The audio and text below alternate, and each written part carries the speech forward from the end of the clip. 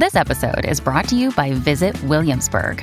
In Williamsburg, Virginia, there's never too much of a good thing. Whether you're a foodie, a golfer, a history buff, a shopaholic, an outdoor enthusiast, or a thrill seeker, you'll find what you came for here and more.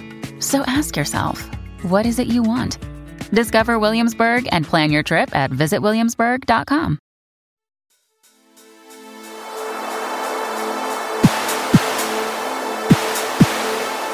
The History of the World podcast, written and presented by Chris Hasler.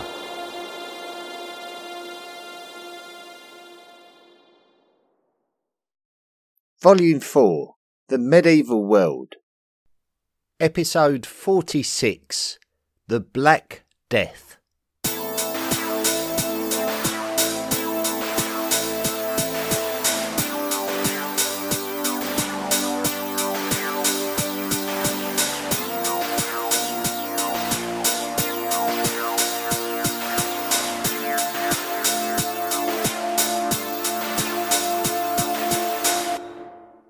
The world in 1347 was allowing the dust to settle following the westward expansion of the Mongol Empire that took place from the beginning of the 13th century from its origins in the Far East and had expanded to dominate the lands of Eastern Europe and the Middle East.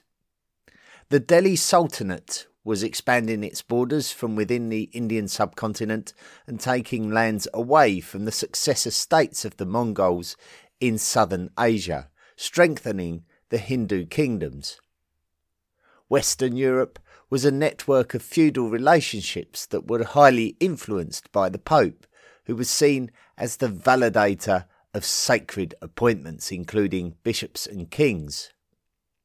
Conflicts were taking place in the British Isles, France, the Iberian and Italian peninsulas, and the Holy Roman Empire, and they were highly influenced by papal validation or indeed the lack of it.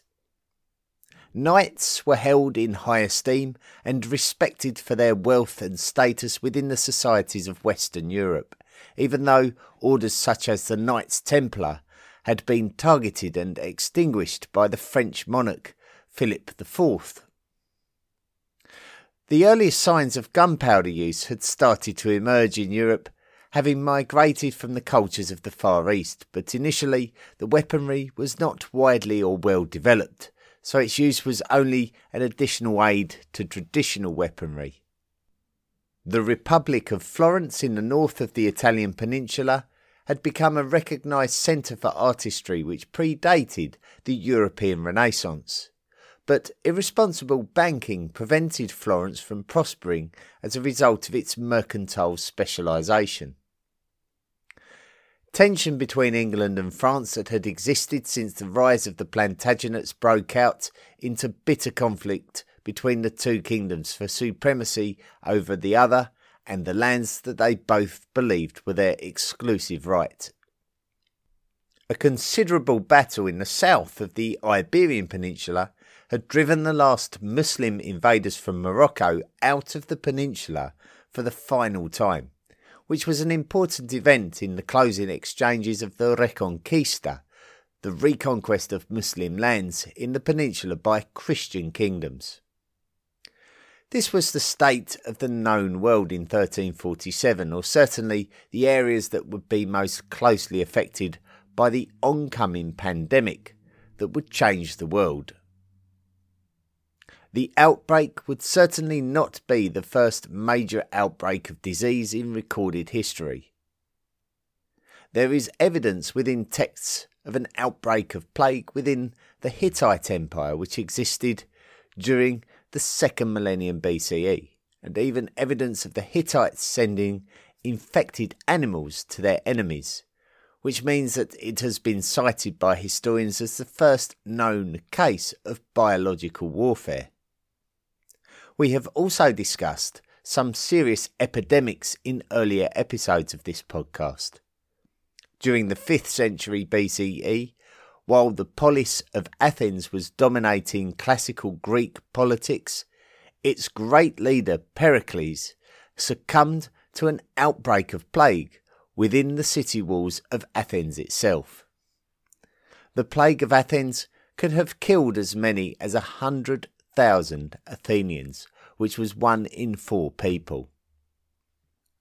Such was the seriousness of the Athenian plague that it was surely a major factor in the decline of power of Athens, leading to a rise in power of the Spartans and a change in the direction of history. The same could be suggested of the Roman Empire. The empire was at the peak of its powers during the 2nd century until a plague of disease initially affected the military before spreading through the population. This epidemic, named after the ruling dynasty of Rome, the Antonines, changed the direction of history as the Romans had to abandon all of their aggressions in the Middle East and concentrate on the defence of its own territories from Germanic tribes such as the Marcomanni. Once again, it could have accounted for 1/4 of the population, but on this occasion we are talking about millions of individuals. A few centuries later, in the time of the Byzantine Empire, during the important 6th century rule of the Emperor Justinian, a plague broke out which may have wiped out 1/5 of the population of Constantinople. But experts link this outbreak to other outbreaks of plague elsewhere over the course of the next 2 centuries, leading to it being referred to as a pandemic as opposed to an epidemic. They also consider this to be an outbreak of bubonic plague, which is the same type of plague that was about to strike Europe in 1347. Causes. The word plague can be a little hard to describe. As an actual disease, plague comes in 3 different forms, which are bubonic, pneumonic, and septicemic. However, when any infectious disease spreads, then that spread can also be described as a plague. For example, the Antonine plague, which affected the Roman Empire, is believed to have been an outbreak of smallpox, which is not something that falls into one of the 3 plague disease types. Septicemic plague affects the blood, while pneumonic plague affects the lungs. Bubonic plague is characterised by swollen lymph nodes, an important influence over the body's immune system. Humans have around 800 lymph nodes in their body. Inflamed lymph nodes are referred to as buboes. All 3 of these plague types, bubonic, pneumonic and septicemic, are caused by bacteria called Yersinia pestis. This bacteria can be carried by a minute animal called Xenopsilla chiopis, more commonly referred to as the rat flea. Rat fleas can live on any warm-blooded mammal, but are commonly found on rats. If rats are carrying plague, then the rat fleas who feed on their blood can then carry the infection to humans. So it has been supposed that a dispersal of rats into human populations could have spread the infection. The Mongols were ruling China, but the Chinese were attempting to fight back against the Mongols, which led to a great destruction of the countryside. Some have suggested that it would be this destruction that caused infected rats to move into populated areas, where they would be in closer contact with many humans. In the 14th century, there may have been over 400 million people alive in the world, and a healthy transcontinental trade system existed, linking the populations of the known world, and therefore the chances of a pandemic as opposed to a localised epidemic were substantially higher. The nature of the disease. The three forms of plague are believed to have been active, but due to the visual symptoms, it has been commonplace for historians to label this as an outbreak of bubonic plague. The rat fleas would bite their human host, having already fed from the blood of an infected rat, and it could be determined in the majority of cases where on the body the bite had taken place and the infection started. But often it would take perhaps 3 to 5 days before the human host would be aware that they had been infected. This is because this is when the symptoms would first appear. Egg-shaped lumps called buboes began to appear near the location of the bite, and this would often be around the victim's groin or their armpits. The Italian writer and poet called Giovanni Boccaccio was possibly in Florence to witness the outbreak of plague which would devastate the city's population. He would describe the buboes in some cases being the size of a common apple. General ill feeling was likely to be experienced by the victims, such as headaches, chills and weakness. Bruising of the skin and bleeding from the orifices of the victim's body will then often take place. The cells of the victim's body can begin to die, and especially in the extremities of the body. This process is called necrosis, where the cell will not develop correctly and its membrane ruptures, causing it to collapse.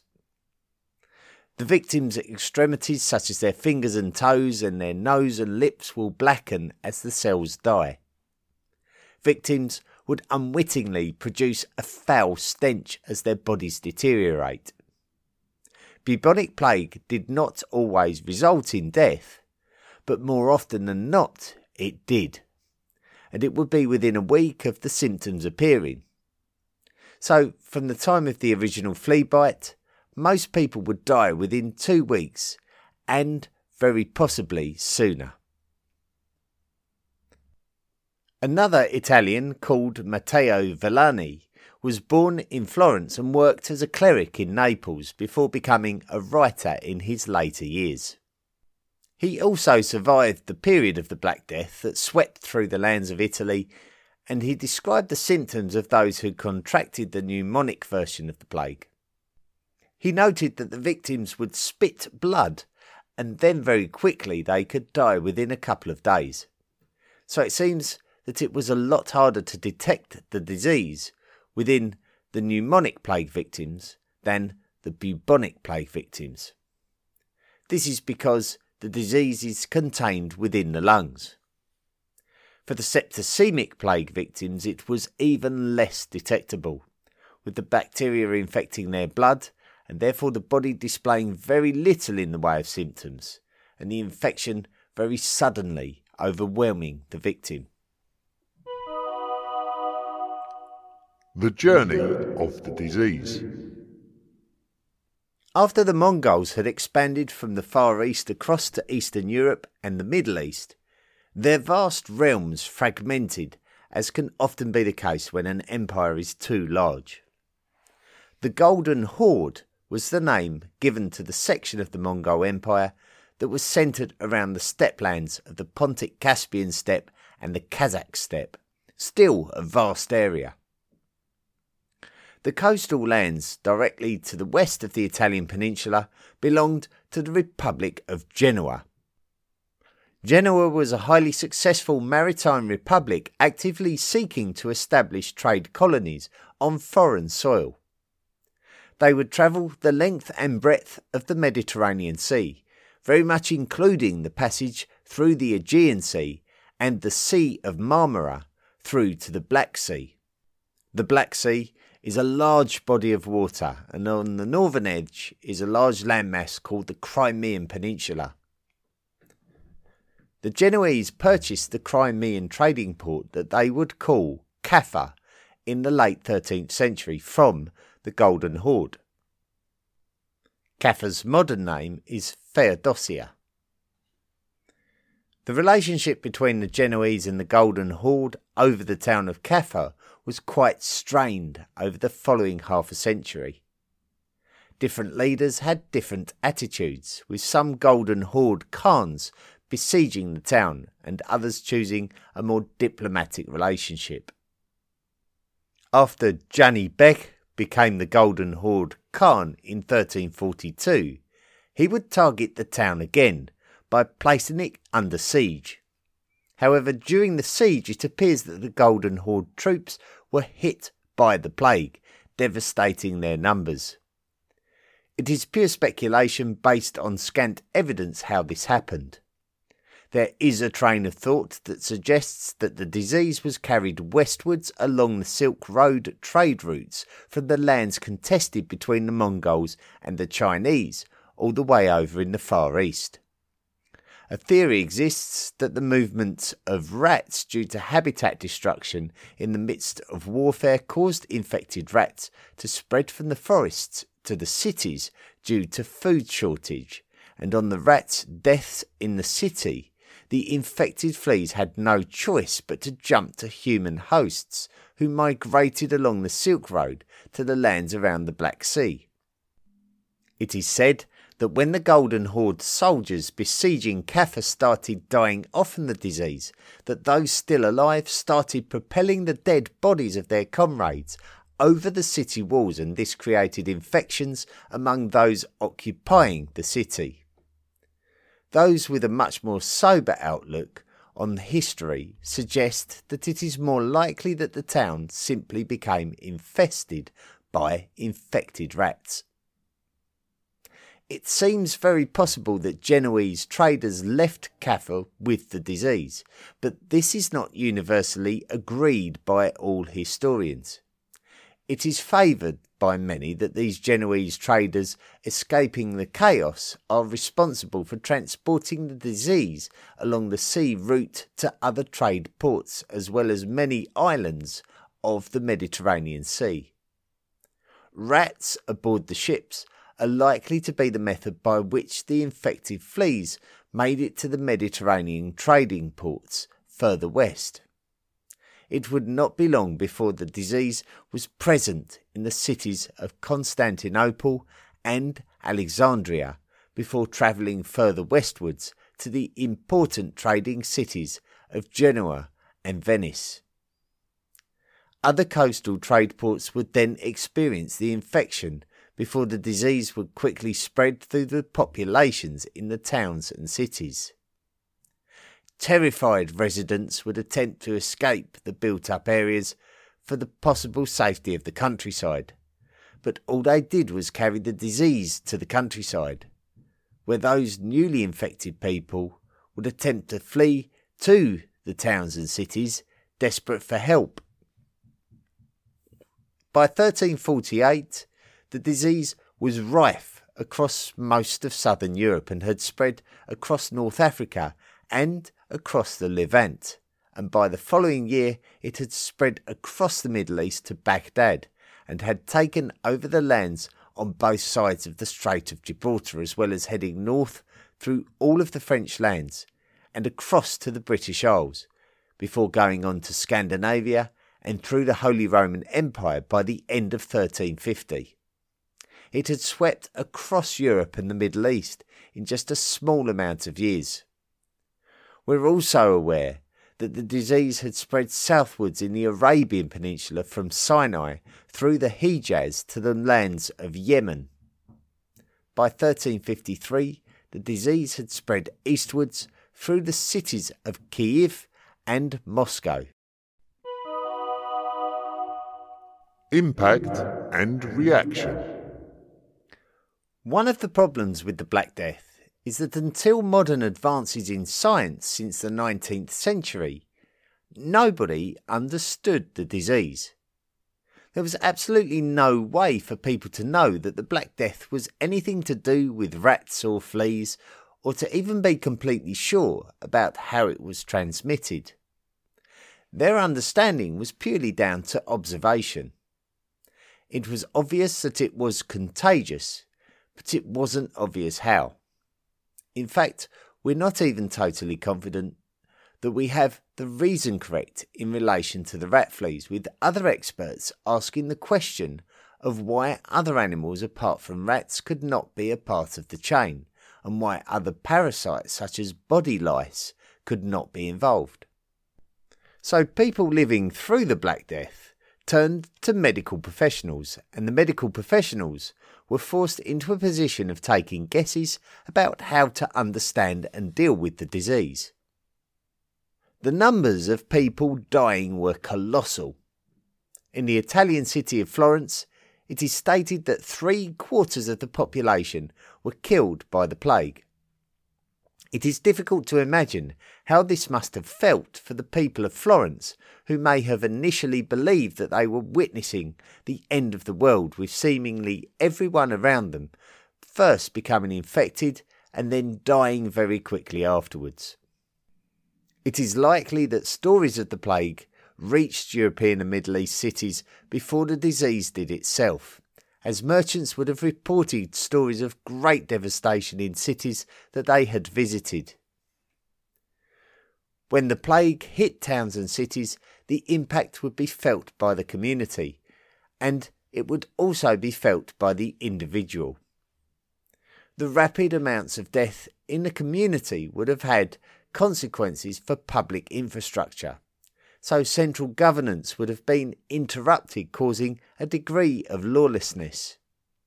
However, when we consider the impact to the individual, we can see a much more grim reality. The mental anguish of seeing those closest to you, such as family members, both young and old, slipping away and then having to go to sleep wondering if you were going to be the next. The behaviour of each individual under this kind of stress would differ from person to person. Some individuals would rally to the cause of their city by assisting with public services.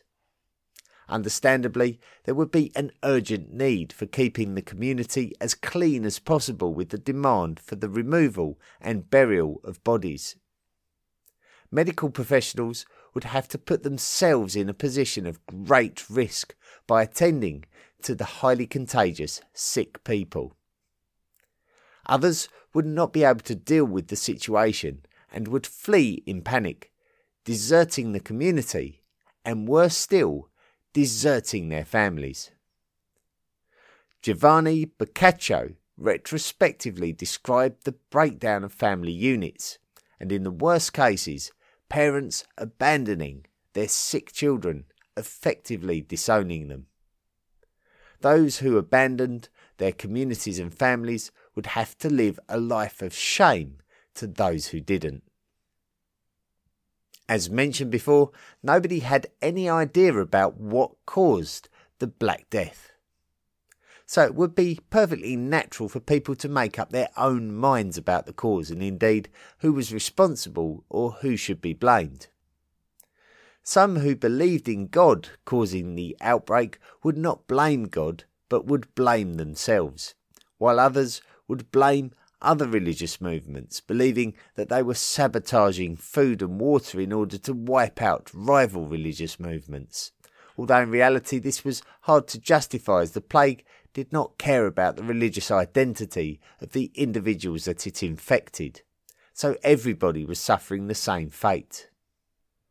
In the Muslim communities of the Middle East, death could often be seen as a glorious eventuality, so some would believe that the Black Death was created by Allah to take individuals to a place of glory, guaranteed a place in Jannah, the Garden of Paradise. Clergymen were equally choosing to either abandon their flock or tend to the ill. Some would abandon the flock not just through fear of their own lives, but because they believed that this was a divine punishment and this was God's will. Others would see it as their occupational duty to administer last rites to those who were dying, and this could often end up with the priest contracting the disease himself. Those who believed that God was punishing them for their sins chose to gather together and pray for forgiveness. Burial pits were being consecrated, and when the burial pits were full, rivers were being consecrated so that bodies could also be dumped there. When the Black Death did not subside due to these religious functions, people started to move towards extreme acts such as flagellation. Flagellation during the Black Death was an act of self-punishment, where the flagellants joined ceremonial marches from town to town, whipping their own bodies violently as an act of penance. The Catholic Church did not condone this extreme behaviour, and Pope Clement VI eventually declared it as a form of heresy. Pope Clement VI also condemned Jewish pogroms, which were occurring in certain Christian communities who were firmly pointing the finger at the Jewish community for attempting to poison Christians with this plague. In some very extreme cases, hundreds of Jews were being rounded up in buildings, and the buildings were being set ablaze. And in other cases, Jews were being expelled from the community. But as mentioned before, Jews were not immune from the plague, so this must have also been realised by many as a completely irrational reaction. Others turned to medics for their solutions. Science did not understand the disease, so medics would have little or no chance of combating it. Some of the more simple remedies for relief would consist of foodstuffs such as vinegar and treacle that could be mixed with herbs such as wormwood and sage. Those who claimed that such concoctions guaranteed immunity could potentially sell their secrets for favours from those who desperately were willing to believe anybody or try anything. Onions were also suggested as something that could draw toxins from the body when rubbed on the afflicted areas. The other thing that was so terrible about the disease was the overpowering smell from the victims after breaking out in the buboes while their health was rapidly declining. The power of the smell of the onions was seen as an aid to combat the pungency of the disease. Even worse than vinegar was the use of human urine as a mixing fluid for medicines containing herbs. Victims might be encouraged to bath with urine mixtures or even drink them. Open buboes may have been treated with a paste based on human faeces mixed with plant extracts. Perhaps the most bizarre treatment that I have read about must be the act of strapping a live hen to the swellings. Specifically, it would need to be the hen's backside that would need to be in direct contact with the swelling, and this would mean that the bird would unfortunately have to go through the ordeal of having its feathers removed from its backside area. The reality is that this method is likely to have done more harm to the chicken than good to the human. Social consequences. Knowing how many people in the world who died from the Black Death during the period from 1346 to 1353 would rely on guesswork based on evidence. Tens of millions would have died in Europe alone, and it is likely that many millions more would have died beyond the boundaries of Europe. Estimates suggest that between a third and a half of all people in Europe perished as a result of this wave of plague. Such an elimination of human beings in established societies would have had practical, sociological and psychological effects on communities and individuals. When the wave of Black Death came and went, the plague would come again and again. This meant that the plague was a constant danger. We know that the Black Death was not the first emergence of the plague, as the plague of Justinian's during the 6th century was the plague, and we also know that the plague exists in the world to this very day, albeit very isolated. The Black Death was particularly considerable due to the profound effect that it would have on the population of the countries that were affected. the likelihood is that the plague spread quickly due to the high numbers of population in Europe, making transmission of the disease quite easy. Suddenly, populations were slashed. In the feudal societies of Western Europe, there was a dependency on the network of relationships between overlords and servants or slaves. Farm workers went from abundant to scarce, so the value of farm workers increased due to increased demand. This meant that farm workers could demand better working conditions with higher wages and lower rent. Generally, in a feudal society, families would be bound to the lands on which they worked in a system called serfdom. Now the balance of power favoured the peasants, which some historians cite as a notable event in the general decline of serfdom and feudalism, as the lower classes were able to become more enterprising. Society in general was forced into a position of having to face death by the plague as a realistic, imminent and sudden threat.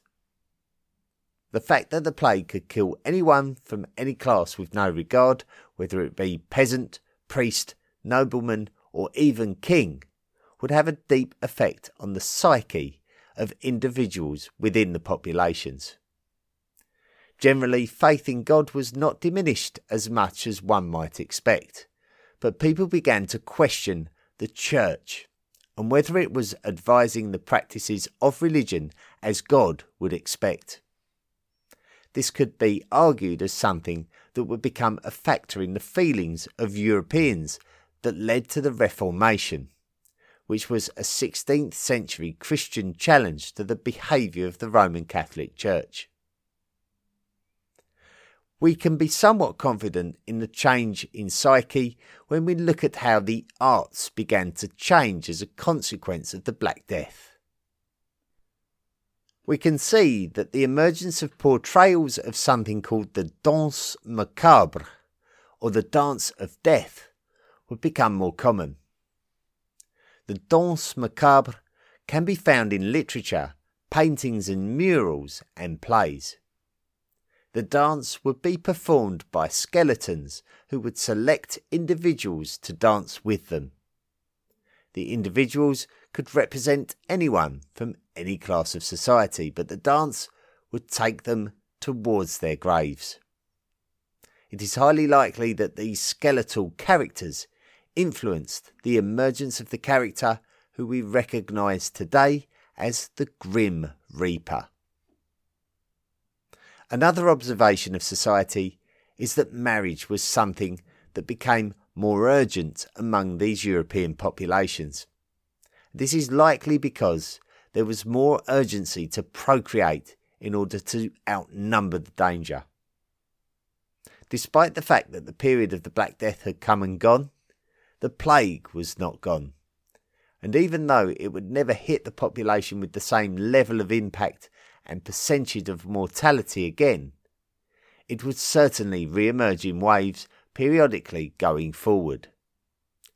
Humankind, especially in Eurasia, had to accept that they were now sharing their world with this dangerous disease.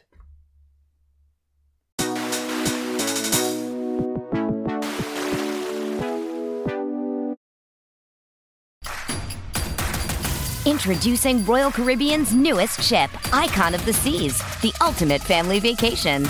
The ultimate 6 slides, 8 neighborhoods, 0 compromise vacation. The ultimate never done that, can't wait to do it vacation. The ultimate chillin' by a different pool every day of the week vacation. This is the Icon of vacations. Icon of the Seas, arriving in 2024. Book today. Come seek the Royal Caribbean. Ships Registry, Bahamas. Well, that was a tough grind, wasn't it? That was a really morbid episode, but the Black Death.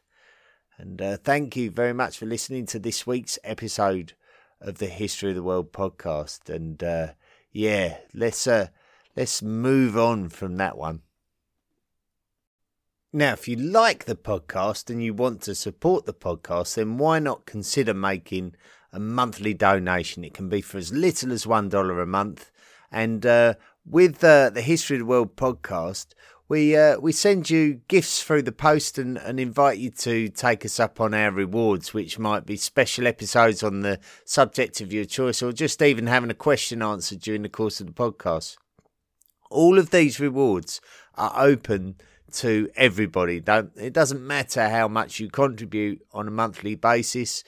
The History of the World podcast will accrue your total contributions, and we will use that amount to offer you the reward. So, for example, the $50 reward, which enables you to receive a gift pack in the post. You don't have to sign up to make $50 a month contribution to get that.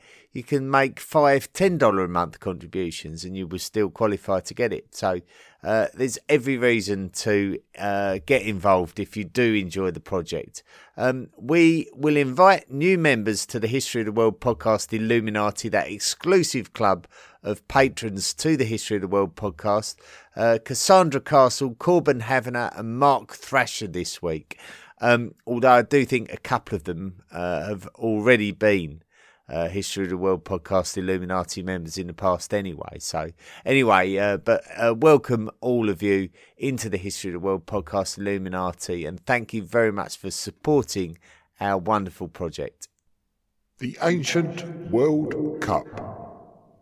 It's quarter-final time in the Ancient World Cup.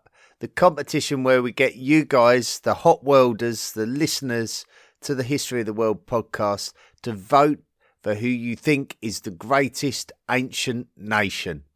And we're down to our final 8 teams. Those teams are the Macedonians and the Franks, the ancient Egyptians and the Sumerians, the Romans and the Anglo-Saxons, and the Athenians and the Achaemenid Persians. Now we need to boil it down to the semi-finalists, and this week's match was between the Macedonians and the Franks. So voting has taken place all week on the Facebook page, the unofficial Facebook fan group, the Twitter feed, and on Instagram. You've all been voting, and this week we had 83 votes, which could be the highest amount of votes we've had on any of the won matches. So thank you so much for getting involved and taking part. Well, let's find out what the History of the World podcast listeners think about who should advance between the Macedonians and the Franks. John S. Smith said he voted for the Macedonians because they conquered almost everything, and the Franks made the hot dog. Until he had second thoughts and said, "Okay, wait, this just got closer." On reflection of how popular the hot dog is, I dare say. Jason Drever voted for the Macedonians, stating that the Franks are just Germans who thought that they were better than everyone else. However, Brenda Wass was on the side of the Franks, and she said that their importance to Western civilization was the reason why they should go through, and they led through their king Charlemagne. And so there we go. That's what the History of the World podcast Illuminati members thought of, or the hot welders, I should say. They're not Illuminati members necessarily. The hot welders, the listeners to the podcast, thought of who should go through. The Macedonians, maybe Alexander the Great versus Charlemagne. Maybe that's another way of looking at it. But out of the 83 votes, there was a significant winner this week. And with 69% of the votes, despite a little late rally from the Franks at the end, it was the Macedonians who won. Now, they will go through to the semi-finals where they will meet either the ancient Egyptians or the Sumerians. Macedonia, or Macedon, as we may refer to it back then, could they cause a huge upset in the semi-finals? Let's wait and see. We'll have to wait a couple of weeks for that. This week's quarterfinal, we're all going to get voting again next week, so get involved on the social media pages for the History of the World podcast. It will be the ancient Egyptians versus the Sumerians, to the oldest civilizations that we have records for, to the oldest historic civilizations, and in some ways the two societies who brought writing to planet Earth. We could look at it that way. So if you have an opinion as to who is better between the ancient Egyptians and the Sumerians, please do go to the social media pages from Monday and cast your vote. Listener messages and reviews. Dave Shatford wrote in again this week. He wrote in last week. He just put, just a thought, you may want to keep this in mind for the future once you complete the podcast series. It seems like a long way away. I'm going to go to Egypt and Jordan in September. Fantastic. On an intrepid tour. While I'm sure that guides have some knowledge of the area, you have an extensive background of knowledge that you have built up during your podcast series. It seems to me to be a great marketing opportunity to approach the likes of Intrepid and suggest a new product, e.g. Ancient Egypt, hosted by History of the World podcast creator Chris Hasler. A guide would still come to organise the day-to-day admin of the tour so that you could focus on your specialty, providing the history behind what people are looking at. I'm sure Intrepid or another tour company would love to have access to your podcast listeners to market their product, and B, your listeners would love to follow you on a guided tour of the ancient, classic, etc. world. Further, those interested in the ancient, classical, medieval, etc. world would also be interested. Well, thank you very much, Dave. I wonder if anyone in the History of the World podcast listeners would be interested in that. Any hot welders for a tour of Egypt? Brian Bailey has written in and has put in, "Hi, Mr. Hazard. I've been listening to the podcast for 2 to 3 months and I'm up to Volume 3, Episode 55. In it, as well as other Volume 3 episodes, you mentioned a special episode about the Picts. However, I'm unable to find that episode on Apple Podcast or Google Podcast. From what I can gather, it was published in June 2020. I can find the other special episode from around that time, but not this one. Has it been deleted or moved to another volume? While I don't agree with the evolutionary theories related to pre-human species presented in Volume 1, I have thoroughly enjoyed the other aspects of Volume 1, 2 and 3. I enjoy your storytelling style and sense of humour. I too, like others, listen to you at 1.5 times the speed, which nicely condenses an episode into my commute time. Respectfully, Brian Bailey." Well, thank you, Brian. I suppose, yes, the episode about the Picts was rewritten and recorded earlier in this volume. It was episode 20, so you can still listen to that one. I'd be interested to hear your views about evolutionary theories related to pre-human species. That would be interesting because, of course, it's a very, very speculative science and it's ever changing. So it'd be interesting to share all the points of view and just see if any of the listeners relate to it. That would be great. Well, yeah, once again, listens to me at 1.5 times the speed. I'm afraid my brain doesn't work as quickly as maybe other podcasters, so I like to be quite measured in the way that I present and listen to my podcast, if I'm honest. But thank you, Brian. Thanks for the message. Absalem has written in and said, "I love the show, but when you turn people down with the idea of translating your work because it has no financial supporter, to paraphrase, I think you're completely forgetting how you're able to do this show. If you can get Patreon supporters for your language's world history podcast, why wouldn't there be other language speakers wanting to pay and support one in theirs? It wouldn't need to start as a full-time job, of course, but there's always people out there that like what someone else likes. I had a Spanish shipmate and he said translations don't always land well, as you've said yourself. So having people make their own podcasts in their own language will get more in touch with knowledge and turned on to these topics." Absalem, It's not really anything to do with finances for me. It's certainly something that I just don't have time to invest in the translation of the podcast. So whenever anyone approaches me about translating the podcast, I think they have to understand that there's now almost 200 episodes, and like with the episodes being between 4,000 and 5,000 words, you can only imagine how much work that would take someone to do it, and it would have to be a labour of absolute passion, because I couldn't guarantee that there would be a financial reward for it. So I'm not talking about any financial gain for me here. I'm talking about I am not sure whether people who offer to translate the show actually realise the magnitude of the job that they're potentially wishing to take on, and maybe they do, but for me that would always be the first question I would ask if I'm one of the dragons in Dragon's Den.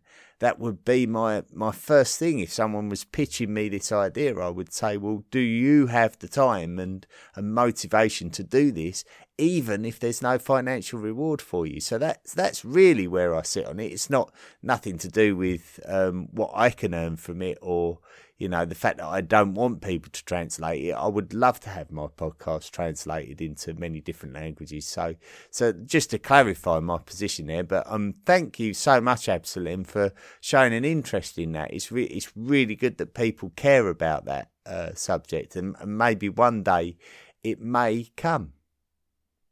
Reviews this week. Mr. Grimes has written in and said, "Thank you, Chris. Have only recently started listening to this podcast. Currently working my way through season 1, prehistory, a subject neglected by most other history podcasters. Chris is entertaining and easy to listen to. The podcast is well researched and very educational. Thank you, Chris."